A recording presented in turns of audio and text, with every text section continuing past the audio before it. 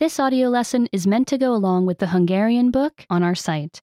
Be sure to get your book at hungarianpod101.com. Öltözködj az időjárásnak megfelelően. Dress for the weather. Változó évszakok. The changing seasons.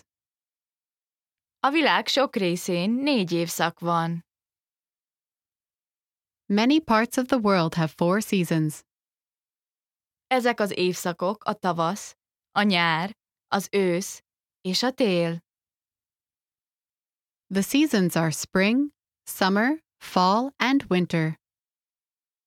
Az időjárás megváltozik egyik évszakról a másikra. The weather changes from one season to the next. Az emberek különböző évszakokban más-más ruhát hordanak. People wear different clothes in different seasons. Tavasz. Spring. Az időjárás sokat változik tavasszal. The weather changes a lot in spring. Egyes napok melegek. Some days are warm. Más napok elég hidegek ahhoz, hogy hó essen. Other days may be cold enough for snow. Az idő tavasszal lehet szeles vagy esős. The weather in spring can be windy or rainy. A farmer és hosszú ujjú póló megfelelő lehet a legtöbb napon. Jeans and t-shirts with long sleeves are just right on many days. Késő tavasszal elég meleg lehet az idő a rövid nadrághoz. In late spring, it may be warm enough for shorts. Egyes napokon esőkabátra lesz szükséged. Some days you will need a raincoat. Más napokon egy könnyű kabát is megteszi. A light jacket will be fine on other days. Nyár. Summer. A nyár az év napsütéses időszaka. Summer is a sunny time of year.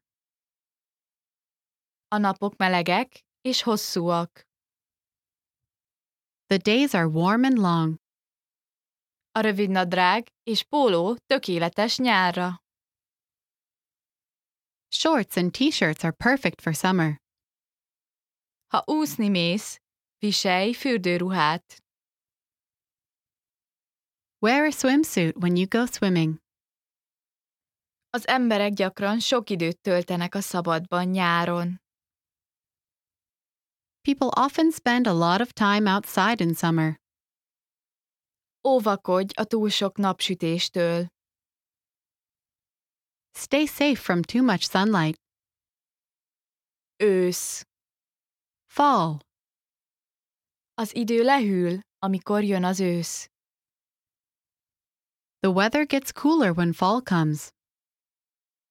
Sok nap még mindig meleg lesz.